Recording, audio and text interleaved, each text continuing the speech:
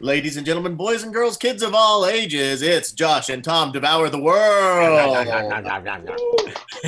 I am your host, Josh Battenhorst. And I am your other host, Tom Chalmers.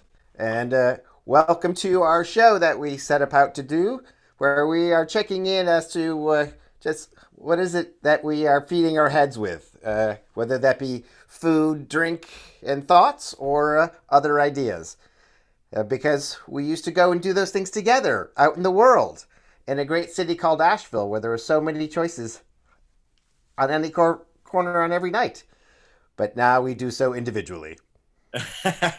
Well, we're connected through technology and connected with another gentleman who, for the last, I would say, decade or so, we've had the pleasure of not only enjoying the world with, but also performing for the world with.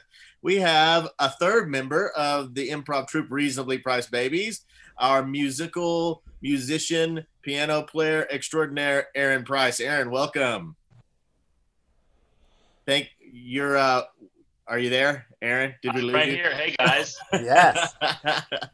So yes, Aaron plays for us, but Aaron plays for just about any combination of musicians we have seen at some point. Aaron has played with them. Wham Bam Bowie Band on down. But we're excited to talk to him today about some of his own music, as he has just released an EP. And good on you for taking your quarantine time to produce something instead of withdrawing into misery as I have.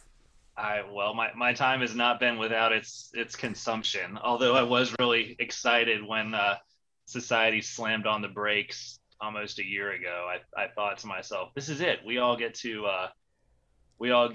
do the things that we said we would get around to if there was ever time. And the chips are on the table, you know? Yes. So if you would be we want to talk to you about your music, but remind us of the various bands and musical combinations that you've been a part of. Oh, good. Well, I'm just gonna go backwards down the list of people that I've been talking to lately. And probably my oldest band is Vendetta Cream. We started off as Vendetta in the '90s. We've been doing cabaret and swing music in Asheville. It feels so surreal to say for like 22 years. But you guys are a hoot. Kelly Barrow was one of the first musicians I met in Asheville, and I tend to gravitate towards working with singers, and she's just a great one.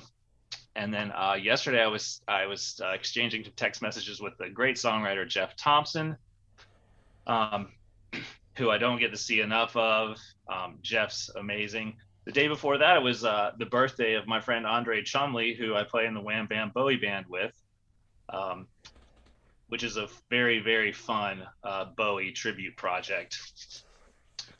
So it goes on, and I think the best in that category. There has been one or two that has come to town that I have stood and scoffed at. I think I scoffed with you once. Did you see those with the orange peel? One of them, but yeah, again, and they're perfectly fine. They're just not as good at what you guys do. Well, we do it with four, which makes it a real challenge. You know, I don't think Bowie rarely traveled with a band that small. Maybe like the Ziggy Stardust band was a rock 4 or 5 piece, but yeah. I play keys and bass in that group, sometimes simultaneously. I miss it. You also play with the Zealots? Yes, the Zealots is going to be it's always a fun project. The ever wordy George Terry McDonald, who's actually has a great gallery of paintings at Revolve Studio. If you dare to go down there with a mask on, he'll show you around his layer of paint, layers of paint in his paint layer. But you know, the Reasonably Priced Babies gig, that one that we did outdoors a couple months ago was like a highlight of this whole time period. It was really great. That was a good time. And then going back about a year or year and a half ago, you were also recognized. Nice article in the paper about how you are kind of the musical center for many of the churches in this area. Yeah, well, one church in particular, the West Asheville Presbyterian Church, I've served there for a lot of years. almost as long as I've been playing with Vendetta Cream. But interestingly, that church group, which I was always kind of a more elderly congregation, and just kind of struggled to keep up with the bohemian style gentrification of West Asheville, is that congregation has kind of faded away. And I think that building is going to become something other than West Asheville Presbyterian Church here in the next couple of years. Oh, wow. Yeah, they're morphing, just like death of members and lack of tithes during the pandemic. I always say, like, I probably wouldn't be attending a church if I didn't work at one, but I can also say that I've met some of my best and had some of my long-term friends in the West Asheville Presbyterian Church. So that's a big change in my life. I know we're telling inside stories now, but yes, I ran into a nice old couple in line at the the Greek festival here in town, Right. and somehow your name came up, and they melted with delight at mention of you, because of their connection with you at that church. Yeah, well, it's been fun. I think I'm lucky that I found that place, because I like the older, like, gospel style of music, and that's what they like too. So the whole new breed of, like, contemporary praise music that sometimes it just tries to. It sounds like you're trying to get laid with Jesus or something. Like, I never. which is your fifth band, Get Laid with Jesus. Yes. Our first record, God is Great. Yeah. With the single "Come Into the Holiest of Holies." I'm sorry, like, oh man, this is getting bad, isn't it? This is a whole different podcast episode. I think, Yes. so. And as lightning strikes the Zoom. And then God. maybe not the best time to then mention this, but we have all also worked together teaching theater in town as part of theater camps and otherwise, but you also teach in schools. Yeah, I do. I teach through the Asheville Symphony for the Asheville Music Works program, which is a very amazing emotional intelligence program that uses music as the carrier for that emotional intelligence study. And it's an everyday after school all music program. The kids in that program get 15 hours a week of music instruction after school, and it's on a sliding tuition scale. So it's really Awesome. great. Yeah, that description sounds like a mini mission statement for what we're hoping to talk about here. Ah, good. How, like, music might inform your emotional intelligence in other ways. That's great. Yeah.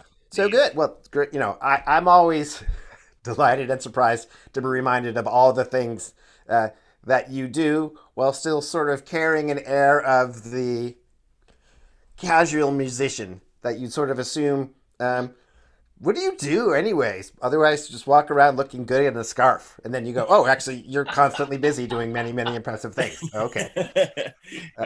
Aaron's maybe not consuming the town so much as the town is consuming Aaron constantly. Yes. It sounds like. I have felt that way. It's definitely it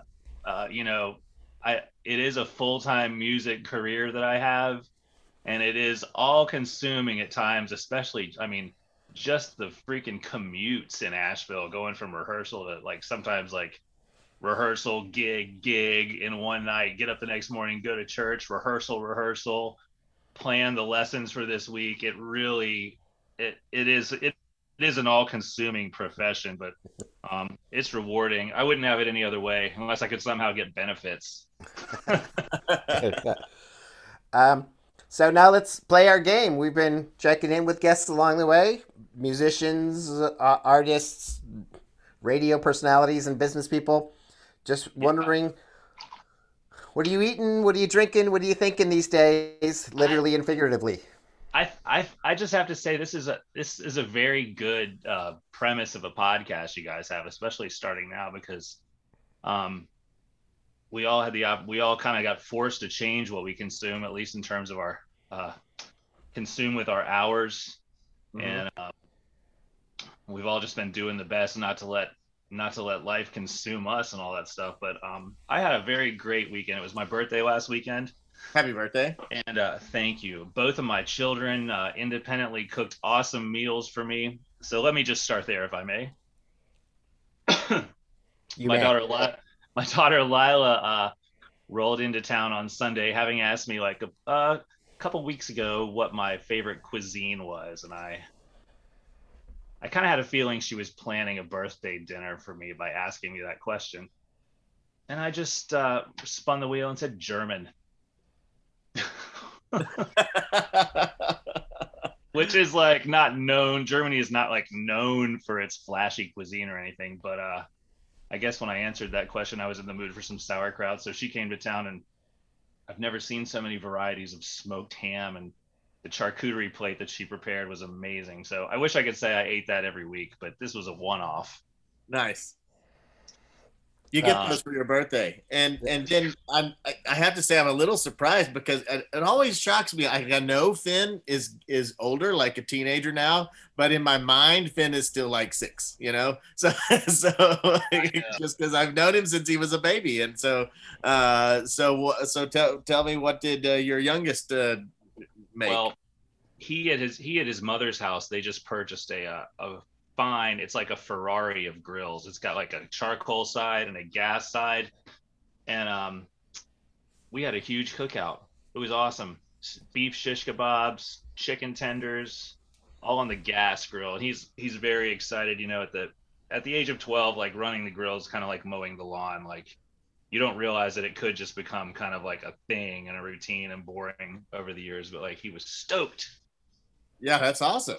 That's awesome. It's like, yeah, it's great when you see it when you see one of your kids stoked about something right now, because the kids are like, he gets up every morning before I do, and he's on his Zoom class, like without fail. He's very dedicated to it. Does he enjoy it? No.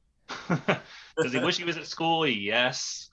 But yeah, so our mornings typically start off with a big bowl of oatmeal. And I shop at the co-op, and we get the big 25-pound bags. It's like, how cheap can you make your breakfast? Like, buy the 25-pound bag of oats from the co-op. It'll take you like 4 months to finish it if you eat oatmeal every day. Awesome. Let's stay with the topic of German food. You are talking to Josh Battenhorst. Ah, So, what is the kind of takeaway from eating German food? Is it just this feeling of stuffed and satisfaction, or do you feel like either of you, is it something that fuels you? Is it stir up crazy ideas of? Well, so German, so the salted meat, the sausage and things, German meat saving practices are kind of what fed eventually became a lot of the Texas barbecue as well. Like the idea of like salting and curing meat and then having it, cooked in that way, and or like turned into a sausage. I've got it coming and going. This sort of like love for the German, the German meat packing process. But yeah, you're sort of like your but also this I like sides from Germany too, like the yeah. sauerkraut and the Spätzle and the like. Those are all delicious things, and yes, you definitely come away feeling full, and sated, I guess, is the feeling. You Um, could you could compare the coleslaw that comes with Texas barbecue to the kraut, the cabbage dish that you sure. have in a German meal. And Uh, and other than flavoring, what function do you feel like the cabbage has? Does it kind of cleanse you of the meat? I mean, does it kind of help to yeah, yeah, the make cabbage sure it doesn't paves the way. stick around too long? yeah, it's like in there. It's like a little German officer on the inside of your body. Was Move like, you along. now march your way through the digestive system until you are Wow. expelled. Um, Yeah, I well, think that's right. that's awesome, Aaron. Good for you for being celebrated a couple times with great food. Uh, Oh, it was great. I'm going to jump into a topic of food and just acknowledge that this week I'm coming at things a little differently. It makes sense that since I'm on with both of you guys, I miss performing with you two and with Raise the Price Babies so much. So this week I'm sort of talking about things I miss consuming. And I start with, we talked about this, Josh was on the sports talk show that I do with Scott Bunn, and Super Bowl parties and all that stuff. And I just like, you know what I miss? I miss potlucks. I miss people Yes. coming together to bring different foods, to have this where the you know the sum is greater than the parts kind of thing. Yeah, yeah. Because I'm just right. I've already checked in how I'm not necessarily the most fantastic preparer of foods, but you should feel good about that one thing you do well rather than sort of being tired of the only thing you do well. So if we all just have to do one thing, and Josh, this kind of goes back. You remember we were talking about Plato, Sure. Yeah. Republic, and everything. Like if everyone focuses on doing the thing that they do well, then collectively we can form this kind of like polis, this It's the society. specialization of labor. It's like the Henry Ford assembly line of cuisine, right? Thank you. Yeah, so I missed that, but A, because I benefit so much more from being around other people's ability to create generally tasty food. And then, yes, it's just sort of, my wife and I, we will often bring um, rosemary olive bread and a Kalamata spread kind of thing. Like, that's kind of like the thing that we bring. Not much of I've had yes. But I've it's had good. that. And people are You always like, guys have oh, brought yeah. that But to it's us always the on thing that gets before. eaten first. And people are like, this is good. And we're like, good. We got off with the like bread and jar. But then anyways, I just missed that of kind of like, kind of it takes a village to put out a genuine spread. And just that idea of, like the thread that goes out, who's bringing this, who's bringing that. I love the occasional accidental competition. Ooh, two cornbreads. I Ooh. Yeah, wonder right. what. I'll try the jalapeno one first. But I just miss that. I miss potlucks. I miss bringing food together and just having this wealth of options. Very quickly, a sweet story about that is there's a great dive bar right around the corner where I lived in Los Angeles called the White Horse. There's a White Horse everywhere, and great dive bar. And it's a good place to go because they would put out hot dogs at some point every evening. They would just kind of put out a little thing of hot dogs. But on Thanksgiving, they did a potluck where all the sort of regulars kind of show up with just a pot of something. And again, these are like regulars at a dive bar kind of thing. But it was awesome. We sort of went there after a full meal because we're like, hey, let's go grab a beer. It's right around the corner. And all of a sudden, like, wait, they do Thanksgiving here? And it was just, you didn't feel sad for anybody involved, which is not a typical feeling in that bar. But that is where I'm at. I missed it on Super Bowl Sunday, and I miss it regularly, is stepping into a room where, man, look what everybody else can do that I get to enjoy. Well, when I was thinking about this, is like what phase of reopening? We're not even in a phase of reopening right now, but or we're at 50% capacity in restaurants or whatever. At what phase does Fauci finally come up and go, okay, you can have potlucks again? The potluck The phase last is phase. we'll know we're back when we can come and we can like dig spoons and possibly even double dip into the olive tapenade. Yes. Double dip. That's reminding me. All this talk about potlucks is reminding me of that one of the first things that I did. Like the pandemic was like not fully acknowledged um, in the U.S. and I had to play a funeral in Weaverville, and I showed up and I was the only one with a mask on, and I like had my hand sanitizer. I like sprayed down the piano keys before I played in the church, and we got done like setting up for the funeral. And then what do? I go up into the kitchen on the hill up above the chapel. There's a potluck set up, and I was like, oh God, what We're are we all like? doomed. Yes. Yeah, I felt like one of the I felt like one of the people who was ahead of the curve because nobody else even gave a damn that Uh-huh. there might be germs. And that was the last time that I had a potluck. And that's probably the most condemned type of gathering you could have, except maybe I don't know, a sex party or something. But I Well, mean, there's no easy any way sort to of buffet. Yes. but my younger daughter is delivering pizzas right now as one of her jobs, and she took some deliveries to a church recently, and she's like, it was like 10 pizzas, and so I brought them in, and they're all inside, and so I'm trying to like hand them out and just kind of get out as quickly as possible. And I'm wearing a mask. He's like, nobody in there was wearing a mask. They're in like this fellowship hall and it's not even a very big one. And then like, as soon as I'm about to leave, they're like, everybody tell the Papa John's person, thank you. And so everybody turns and screams, thank you. And she's like, I just basically was turning and flying out of there as fast as I could. I didn't even really care about the tip. Just don't give me coronavirus. So yeah, I mean, people are all over the spectrum in terms of the sort of safety that protocols that they're doing. And I think, Tom, the thing that I miss, and because I'm going to take my cue from you about it, it is something that I'm thinking a lot about, and we're all consumed by, and we're all thinking about a lot. But I am so tired of thinking about the just how sanitary things are all of the time. and just like we went out to go walk the dogs, the other day at Carrier Park, and our conversation just very quickly like turned into, well, is there a mask here? How close are we going to be to people? Oh my God, look at all of the people that are in the actual dog park. I don't think we want to like go put our dogs in with all these other, I don't know, and it just like, instead of what should have been just like a yay, that's the first like kind of spring day of February, we're going to go try to go get a walk in, and then you go out and it just like turns into a lot of like stress and second guessing. And I'm so tired of that consuming me, and of me consuming like every shred of information that I can get about the sanitation. I know it's important. I'm thankful for the people in my life that look out for me and are like, hey, you got your mask, stuff like that. But at the same time, I am tired of it. I'm tired of it as well. Tired of the mask that consumes your visual persona. Yeah.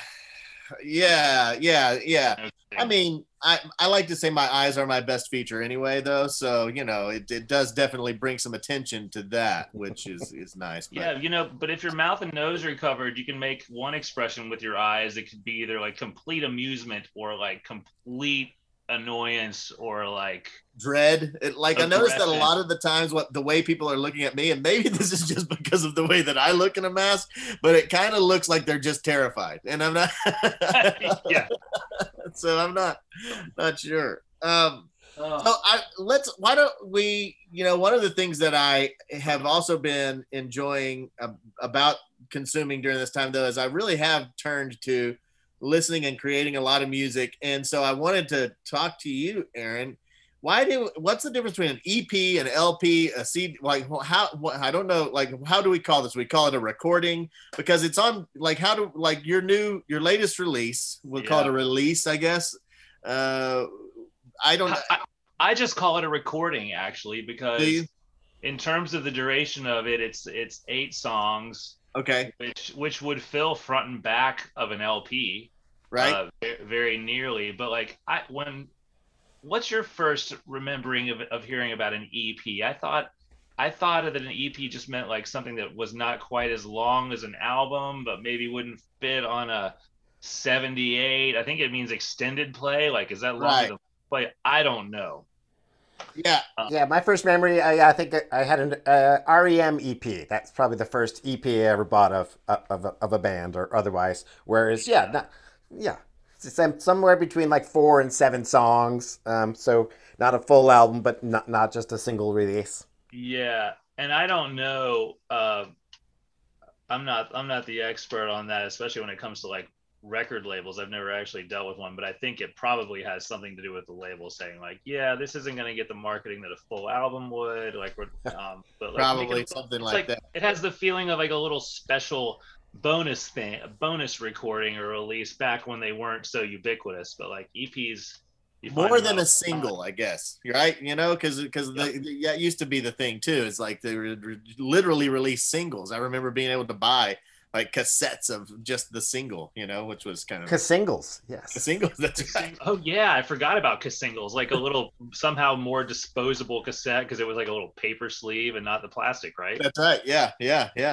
So, did you write most of these songs during this past year, or how long have you been working on these songs? Because I just went back and listened to it again.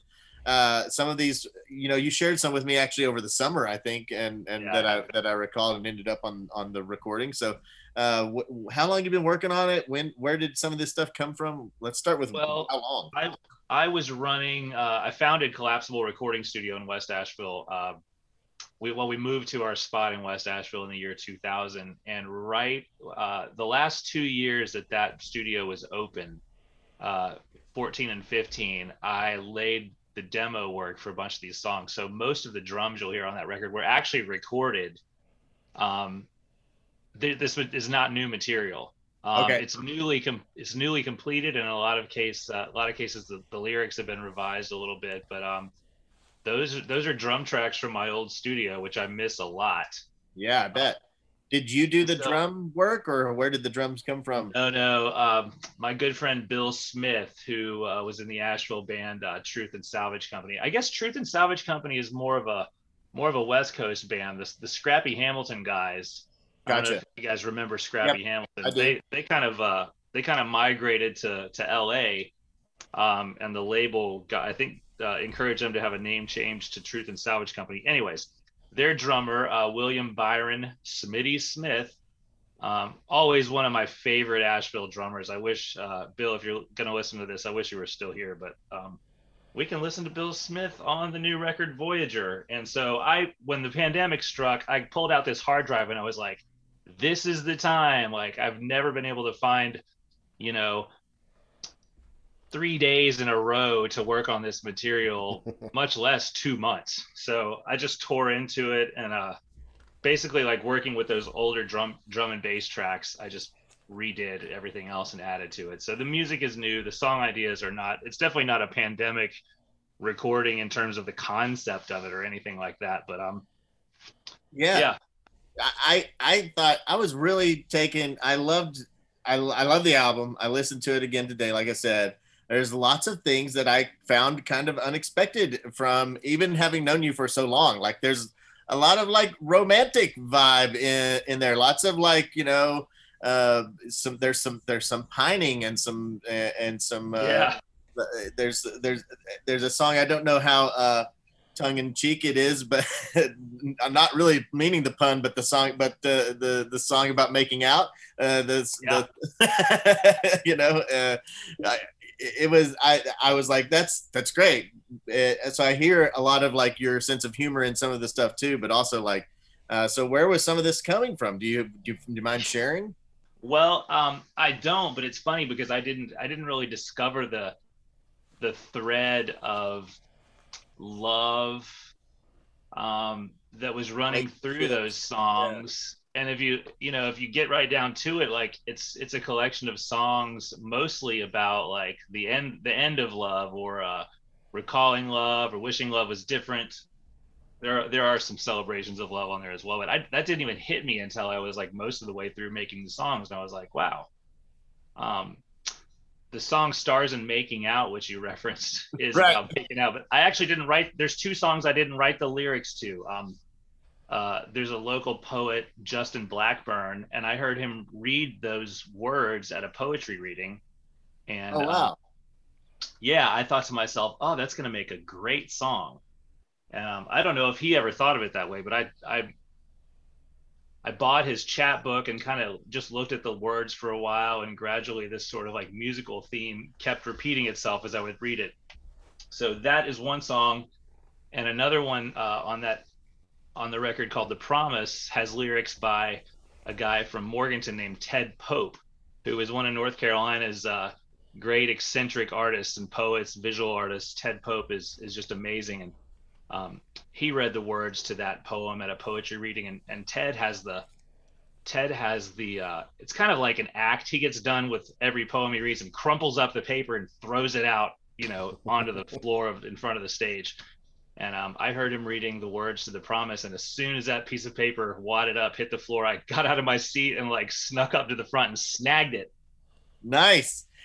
That's so. I was listening to. I've had these like series of sort of like synchronic events over the last week, and this was one because I got turned on to a new recording of it's Ram Dass set next to Alan Watts, like their recordings of Ram Dass talking, but also Alan Watts talking, and they're very much talking about our belief in our own individuation and how we think that we're this one thing, but really we're all things. And that theme is definitely in that song. I was listening to that song. I was like, wow, that's exactly what I was just listening to Alan Watts talk about, is how, you know, all the way back to the raindrops and things, we're in that thing, you know? We're all, there's a couple of those. I think there's a real cosmic turn of the album when you kind of get to there, and all the way through Everybody's Number as well. Kind of like there's this sort of like sense of being a part of a bigger universe. I agree. I like to visualize the sky and the stars anytime I'm like trying to clear my mind, or like, you know, maybe work through a notion in my head, or like seek self-assurance, which I have to do all the time these days. And you know, the illusion of death is no more of an illusion than maybe the illusion of life is now. Like, it's every day, like I've been definitely consuming some more like esoteric stuff. I got way into Terence McKenna about April, and started listening to all his, you know, musings about psychedelia, and every time I'm on YouTube, Ram Dass pops up like right underneath Terence McKenna. I haven't made that deep dive yet, but Well, Aaron, I wanted to ask you about the music. I don't know if you remember, you know, what you were listening to when you were making the music for this. Track one probably is my favorite, but I heard a lot of XTC in that. Reminded me sort of skylarking phase kind of. But I'm just curious, do you remember, or I don't even know if that's how you work, what you were listening to while you were making this music, or if you sort of saw any continuity between some musical inspirations?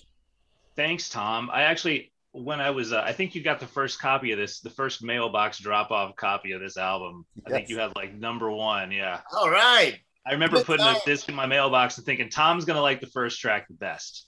Yeah. And it's definitely like the pop rocker.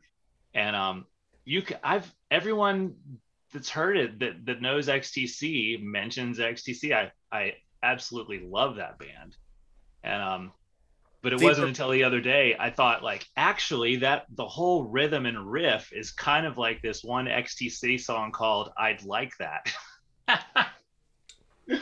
Which is like, you know, I realized that like years later, it definitely has that kind of vibe. For me, the banger on the album, I love Voyager, the title track, the second song. I love it's a story song. It's got a great story to it. Like, I mean, and it's got your daughter's voice on there as well. Which, and I love the way she adds into that second verse. There's, in fact, I think for the listeners, this is where I'd like for them to be able to listen to this track from Aaron Price's new album, Voyager. Listen to Voyager.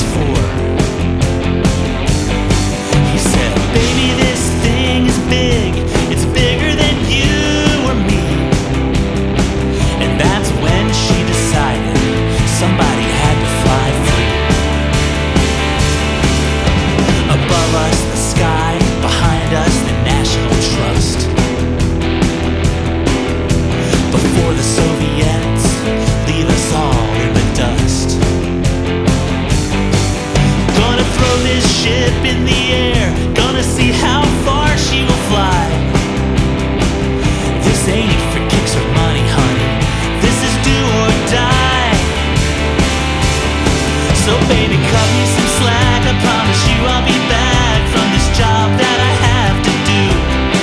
We're both so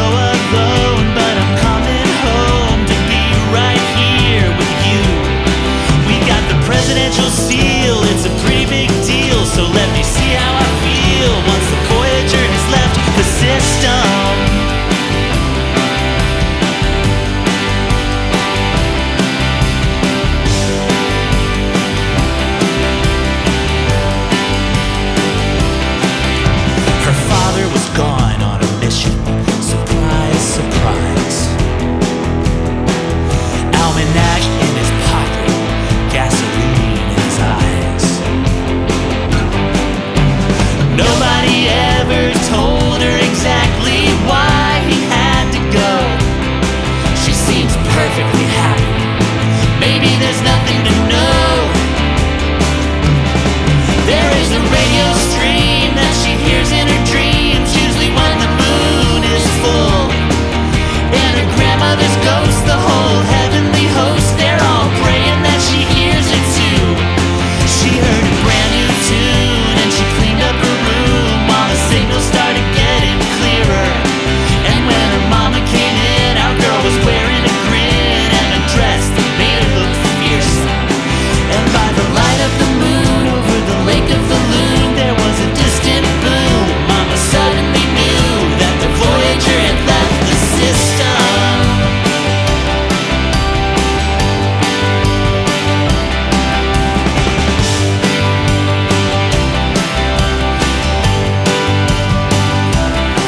The other night in a dream, I was a drop in the stream, speeding toward the waterfall. Will I be reborn as a drop in a storm, or a fleck of rust on a rail? Or will I merge with a star if I zoom out far? A speck of dust in a comet's tail. Or I will stop you tonight, 'cause the weather's just right and I'm feeling lucky and win some. Call your name on the street and get down on my knees and pledge you all of my love and then some. Or I could steal this car, drive it into the bar that I never set high enough. Or I could hijack a plane in some dead prophet's name, crash it just to prove life sucks. I'll send a message in lights from the highest of heights, in case you're wondering tonight if the Voyager has left the system.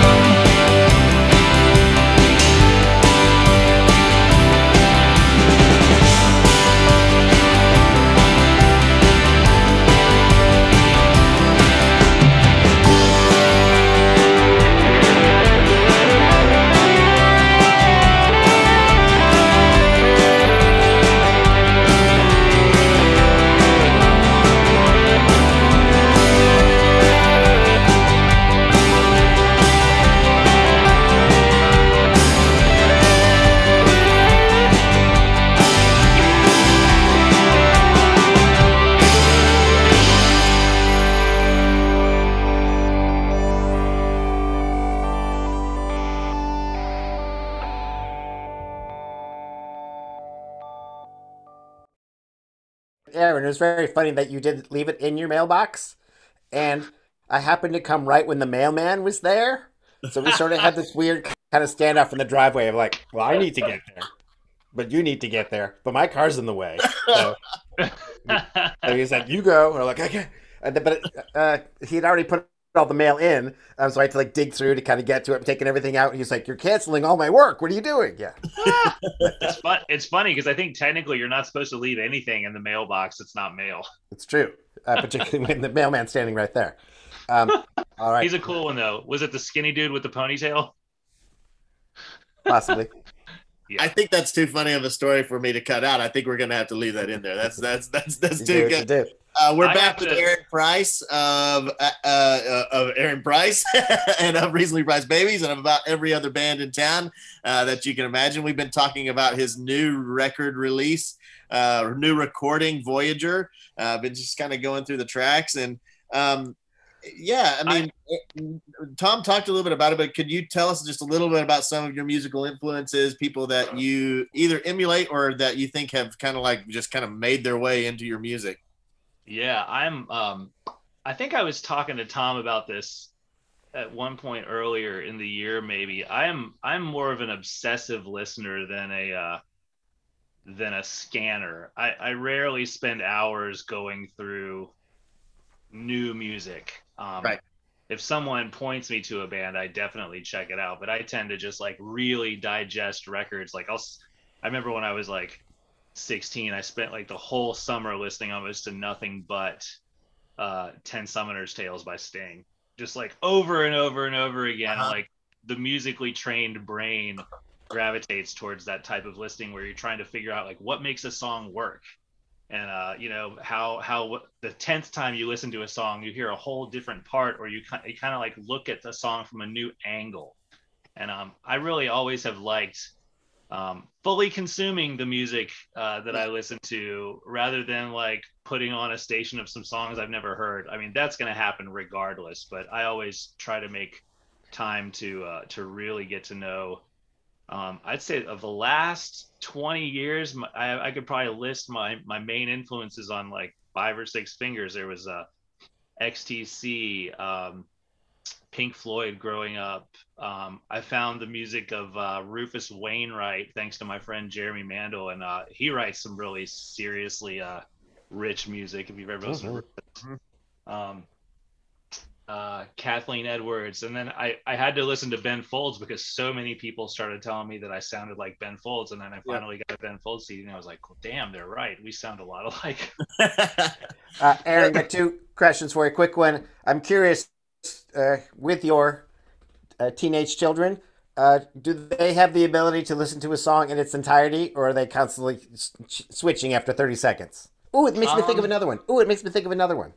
Right. My daughter Lila is a voracious listener of new music. Like she'll show me her Spotify playlists, and I think to myself, this had to have taken you a long time to make this 600 song playlist. And she's like, yeah, and I know every song on it. So it's definitely Phineas takes more after me. I think once his older sister Lila turned him on to Hamilton, it was all Hamilton all the time, literally for like 2 years. So now I know Hamilton quite well because every time Finn would come over, on went the Lin-Manuel Miranda and Daveed Diggs. So wow. And then I'll jump off the playlist to talk about, again, another thing I'm missing during the quarantine times. Do a show at Asheville FM, do a sports talk radio show. We were one of the shows that was allowed to be in studio because they wanted talk shows to be live in case they needed to get any information out to the community. So even the Silly Sports Show got to, but there was sort of an hour that was open after us. So I said, well, I've guest DJ'd a couple times. Can I fill that slot with music? Like, great, you go for it. So that was the sports show with Steve Sax Syndrome. So I came up with Steve Sax Songdrome. And yes, it's just how my brain works, or of thematic music each week with a different theme. And but then when things kind of shifted back to regular schedule, they were like, actually, we have appointed DJs to do that, and not I'll do it. But I missed that so much. That was something that was so satisfying for me, which was to impose some sort of order during a time when there seemed like there was very little. So I'm curious, this is leading into a question as to how you chose to arrange the songs on your EP. But just that, of just like getting to, I don't know if you've ever gotten to DJ, but getting to DJ and just how you just Jew songs together and being surprised that, like, God, I was sure I was going to play this song, but it just didn't fit in the playlist. Whereas, and then unexpected threads, and then just how certain songs just seem to speak to this, one end speaks to the start of another song, and really starting to get a sense of that, like weaving a set list together. And also, just miss making mixtapes too. Again, these are all things I can do, but anyways, I that was something that I found during the quarantine that I was surprised how much it meant emotionally to me. And then I would go and take a walk while it was playing on the radio Saturday afternoons at 4, and I would just walk and I would just be like, I did this. I made this. I didn't have anything to do with any of the music, and I probably never will because that is not my gift. But again, that's just something I just miss, that sense of saying what song should go where, and just knowing when it's right. You can't explain it, but you just know it's right. So speak to that anyway, but also how you chose to put your songs together on this EP. Well, I think curation is an aspect of enjoying music that anyone can take part in. Like Nice. Like you, for example. By the way, I want to read the track list that you programmed onto the station. I had some fun ones. As a record producer, I've produced probably a couple dozen albums for Asheville artists over the years, and that's always one of the first things I start thinking of once I kind of get the hang and get a couple of those tunes that the artist is working on in the studio in my brain. It's like this one part of my brain starts to shuffle them around very early on in the process, like.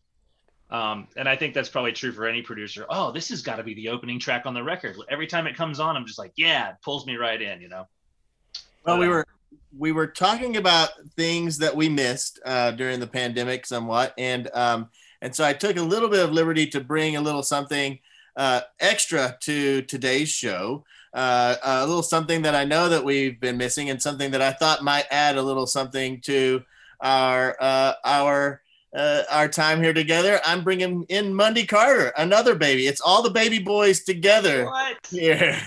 Zooming in, bombing in. It's Mundy Carter. Oh boy.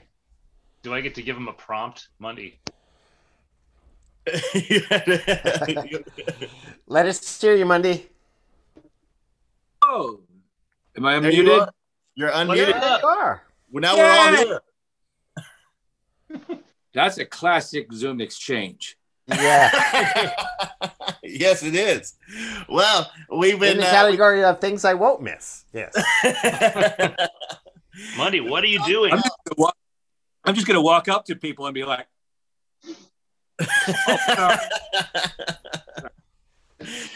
But this is a podcast Monday, so everybody just says you're like what everybody just heard. That's an audio only podcast. They just heard you go, I'm going to walk up to everyone, and then they heard silence, which is pretty much what he did.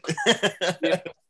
But my articulation of my someone who read lips would have been very entertained.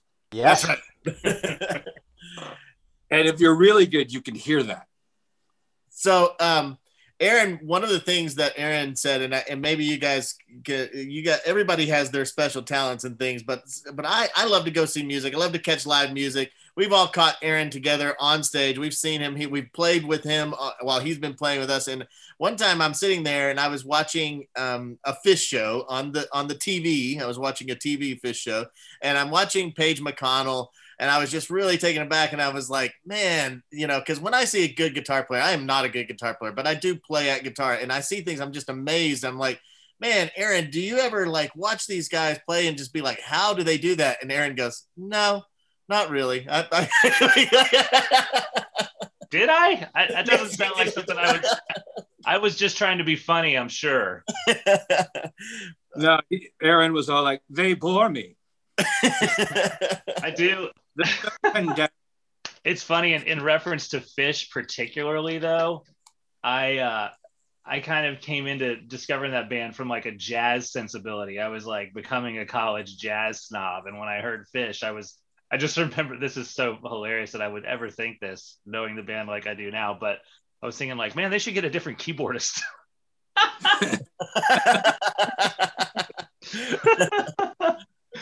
But it was so good. I mean, that, like, watching their New Year's live stream where the band is playing chess against the audience on Zoom, that warmed my heart in a very unique way. And I think Fish has the power to warm their audience's heart in unexpected ways.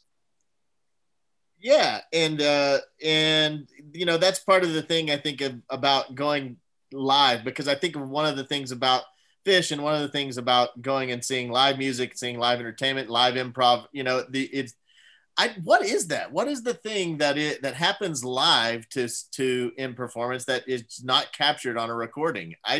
If you had to put your finger on it, I don't know. Oh. And I mean, recordings have their own place. Clearly, it's its own sort of mental and physical task to get something to record correctly and sound the way that you want it in the end.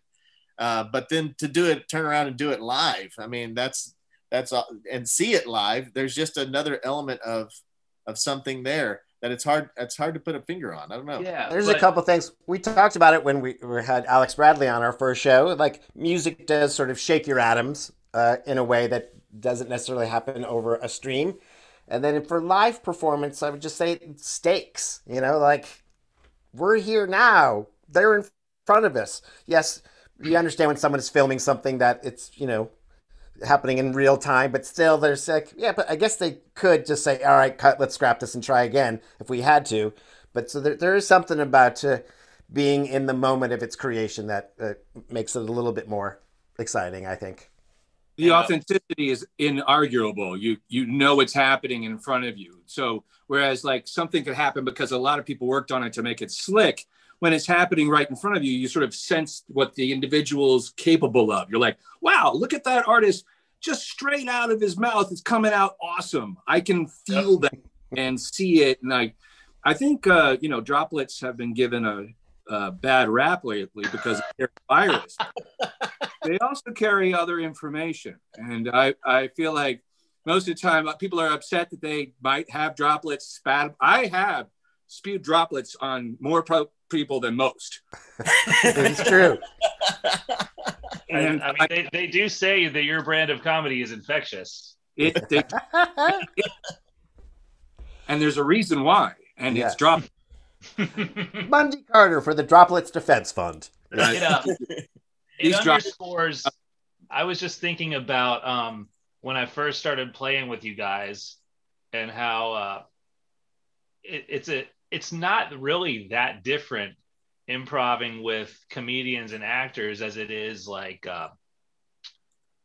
playing jazz. It requires the same listening, the same yes and it was funny like to hear you guys like label, for example, the yes and, which is a way of just sort of catalyzing your fellow performer and encouraging them. I realized like, yeah, I know this feeling. It's like when you're playing a good piano solo and all of a sudden the bass player and the drummer like musically yes and you, like they respond to a phrase that you play, or yeah, because you're playing so freely, they feel more inspired to play freely. And that type of stuff can work in a vacuum, but it's even better when there's an audience that's like whatever they say, like the fifth member of the band. I've been in the studio recording bands that are used to having that reciprocal energy because they play live so much that when they get in the studio, there's a noticeable sort of lack in the energy that they provide without the audience. Uh-huh. It's funny because like I've had bands that they're like, we got to bring some people in here to listen. This just isn't working. Call the girlfriends, call the groupies, call our roadies. Like let's have an audience in here, and It makes a difference. It really does. So, Aaron, are you getting any opportunities to play and rehearse with any of these bands that we mentioned earlier, or is it still completely shut down in your world? I know that I saw you with one of the newer bands back in the summer. You played that gig at One World with what was the band? Are you is that still going? Was it One World or was it Fleetwood's? Fleetwood. That was at Fleetwood. Yeah. Oh yeah. Drunken Prayer. Morgan Gear, man. Yeah, yes, that was a great show. Are you guys fantastic songwriter? Yeah. Anything like that these days? Everybody check out Drunken Prayer. We did a couple of, I think I've done 2 or 3 gigs with that band, always like outdoors. It's been kind of a dull couple months because places just aren't having outdoor shows. Yeah. But I probably can announce it now because it's on the books, but I'm going to be supporting this album playing on the patio of the Grey Eagle on Saturday, April 3rd. I want to make sure I have that date right. The first Saturday in April. First Saturday in April. Yeah. And I thought to myself, oh, that's a bit risky because it could be cold. That's what the club offered. And so I started putting together a band yesterday, and I called one drummer who was like, man, I would love to do it, but I'm just not going to play a gig until I get a vaccination. I'm not going to. Yeah. And I thought, come to think of it, I haven't seen you anywhere with a mask on or outdoors in a crowd. I personally I think it's helpful if you just like set your own personal rules and stick with them. I find it very difficult to self-justify wearing a mask walking down the sidewalk. by myself, but I see people doing it all the time. Right. I find I do that for the comfort of others. Right. Fine, but I see people walking towards me. They're like, I'm like, how hard is it to put on one of my lighter masks just so that Yeah. people aren't like clenching because now they have to figure out, do I go across the street? Is he going to go Right. across the street? So that's That's really what's- why I wear it, is That's what's not good fully about the- for the droplet discouragement, but it just results in a lot less scrunchy faces. I know, and I've become. I mean, I've always got one around my neck, and I'll put it on momentarily if I pass somebody. Well, while I think that- we're making announcements, it may be news to the three of you actually, but the babies have some shows that are penciled onto the books. We've got What? now. They may not happen. I know. Everyone, take a second to do a spit take, and right right now we've got a show in June, which may or may not happen, of course, depending on where we're at. But or maybe we'll find some alternate way to do it at the Black Mountain Center for the Arts. One in August, which I'm a little more hopeful for because I think we may have turned a corner by then, and I think the next one is in October. So we'll be getting those dates all firmed up, but we've got 3 that have been penciled in so far, and I'll make sure it's fantastic. the exact dates. But that's personally, I've missed you guys. I've missed seeing you in person. All in a business way.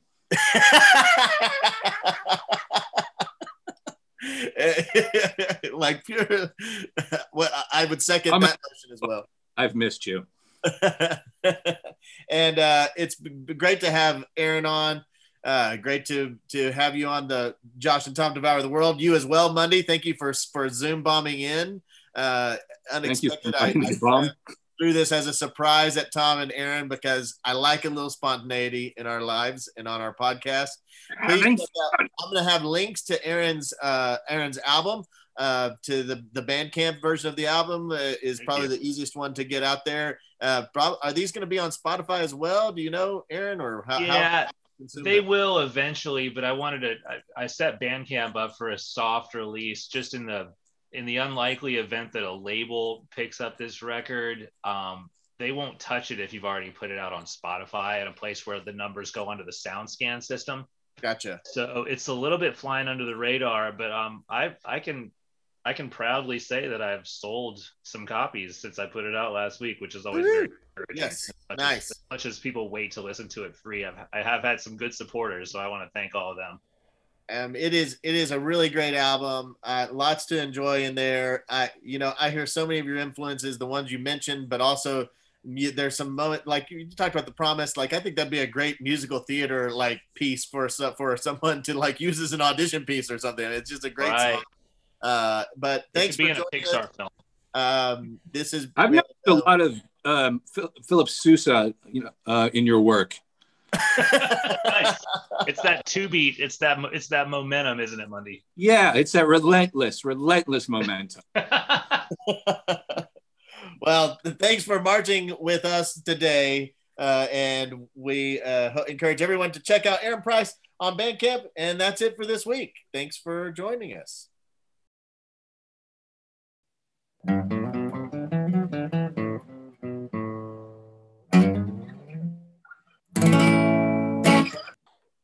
That was Aaron Price, Monday Carter. So Yes. great to see both of them. Yes, I sure do miss them. I miss doing shows with them, as I do with you. Miss being out at shows, and with that, made me think another thing I miss is I miss someone buying me a drink out at a show, which you were always good for.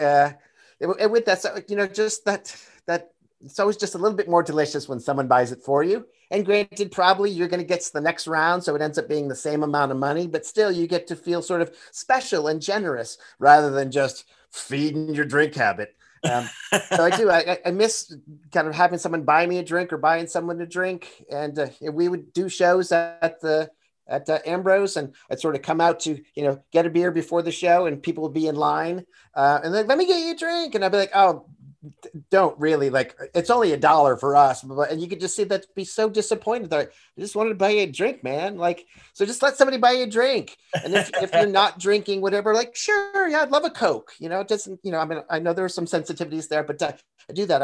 I miss having someone buy me a drink. Again, you were always good about that. If I ever got you into a show, whatever, you're like, let me get you a drink. Yeah, I love this. I didn't do anything other than just send an email to get into the show. But great. So I do miss having someone buy me a drink or buy someone a drink, and that sort of communal exchange towards alcohol consumption. Well, I will say I was inspired. You and Tab got out to Old Shakey's, or what was once Old Shakey's, the Getaway now. The Getaway, yes. I think is what it's called. And after our adventure to the dog park that really just put me into a bad mood, we were trying to figure out, well, is there anything we could do that might make us feel a little bit better? And so we went, and I enjoyed that. They have a nice little setup outside near the river. And so we went there and got a drink, and felt a lot, and just kind of like almost normal for a minute there. So that was almost that needed to happen after the disappointment of the dog park. Yes. But we've traded such compliments, but yes, you are always a very generous person, Josh. I've never like, got you into the show. God, you can at least buy me a drink. You're always like, do more than enough. Even when it's not your turn, you still do it. Well, and vice versa. It's always, I've appreciated you returning the favor as well. And hopefully we'll be allowed to do so soon. As well. All right, let's get to the tail end of our show, because as we always, I got something to say, but I'm always excited to hear your song. Well, Tom, it is time for your take. Tom's tasty takeaway for you to take out and take home with you today. So, Tom, take it away. Bit of a somber reflection on this one, talking about how much I miss seeing these people that I perform with and doing shows and going to shows, as it's almost coming up on a year now since that was taken from us.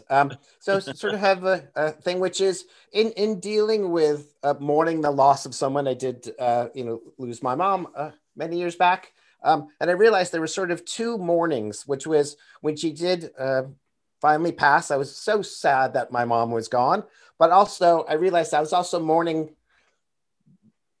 the mom that, growing up, and so you can lose somebody all at once, which can be upsetting, or you can lose someone sort of gradually, but you still need to give yourself the break to like mourn the person that you lost before they started to get sick. Right. You need to, that rather than, well, I still was lucky to have 2 years with them, even though it's like, okay, but you can still mourn the loss of the person who you knew for most of your life, the younger, more immediate version of them. So I sort of have this with shows this past year. Yes, I've been lucky enough to find things like this podcast, or do the radio show, or do some things virtually, but I still mourn the loss of all the shows we didn't get to do. And it's a real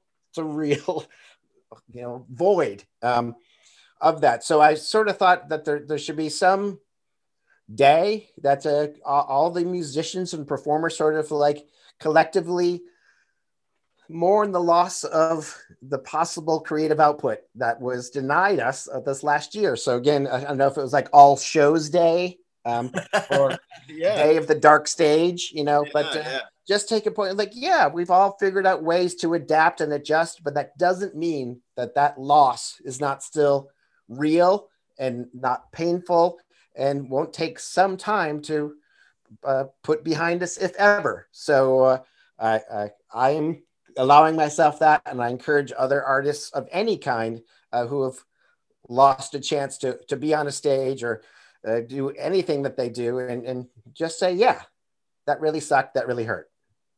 I think it's not just artists though too, because I'm hearing some of the same things from my friends who are teachers in particular. Yeah. Who, you get to know kids and you get around to March or February and you're really starting to kind of like things are picking up and you're cooking as a classroom. And, but then, there was just a real loss of those relationships with those students. And and I think it happened all the way up and down the board. I watched it even with my younger daughter, who is, taking a break from college right now because like she just doesn't feel like it's the same experience. And so I think a lot of students who have, I've got friends whose, kids are supposed to be graduating college this year. And, what did they missed out of a whole senior year.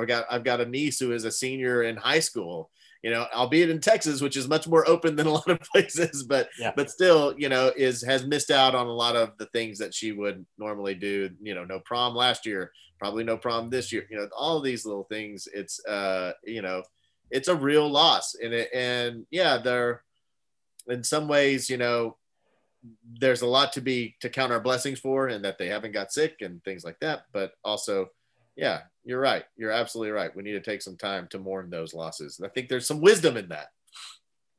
Tom, some sage advice. Sounds like we sure could use a song to lift our souls. Yeah. So talking about sage advice, this is a song of a type of motif that I call sage vagrant songs, or the happy hobo songs, like the song where you meet with someone who is maybe a little older, a little wiser, has lived a little harder life, and has some wise things to say to you.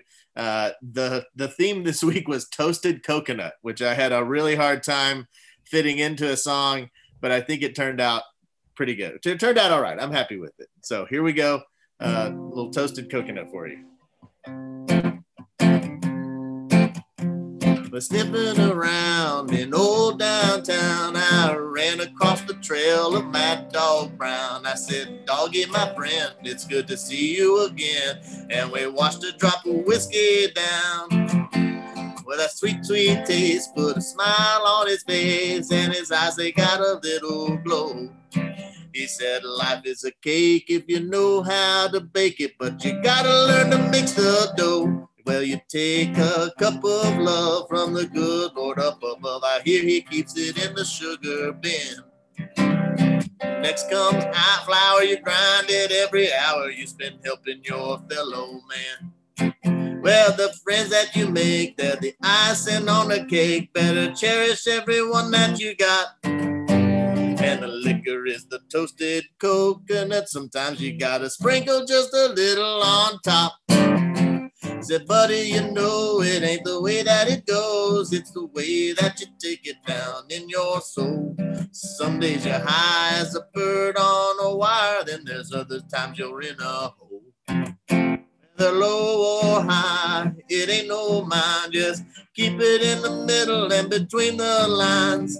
Be who you gotta be. Remember this recipe and everything will turn out fine." He said, "Take a cup of love from the good Lord up above. I hear he keeps it in the sugar bin. Next comes flour, you grind it every hour you spend helping your fellow man. The friends that you make, they're the icing on the cake. Better cherish everyone that you got. And the liquor is the toasted coconut. Sometimes you gotta sprinkle just a little on top. Yeah, the liquor is the toasted coconut. Sometimes you gotta sprinkle just a little on top." Woo-hoo. There you go. Very nice, Josh. Next time you take a sip of liquor, Tom, I hope you'll think this is the toasted coconut, and don't make it the flour or the sugar. I think is the lesson there. That is the lesson. Well, great. Very much enjoyed this episode. Be sure to join us next time. We will be talking with my friend Jim Burnfield, who has directed a documentary called Me to Play about two actors who suffer from Parkinson's, who are staging a version of Beckett's Endgame. And that documentary is screening as part of the Slam Dance Festival, which starts on February 12th, and festival passes are available since it's all virtual. So I'm looking forward to that discussion. Very much looking forward to this documentary. I actually think that I read, as I've been looking at what you sent, I think I read a little bit about this production back when it was happening. So I'm very much interested to hear from Jim, and excited to be a part of this. So tune in again next week, folks. And, we'll all devour together then. Yum, yum. See you then. One take, Tommy.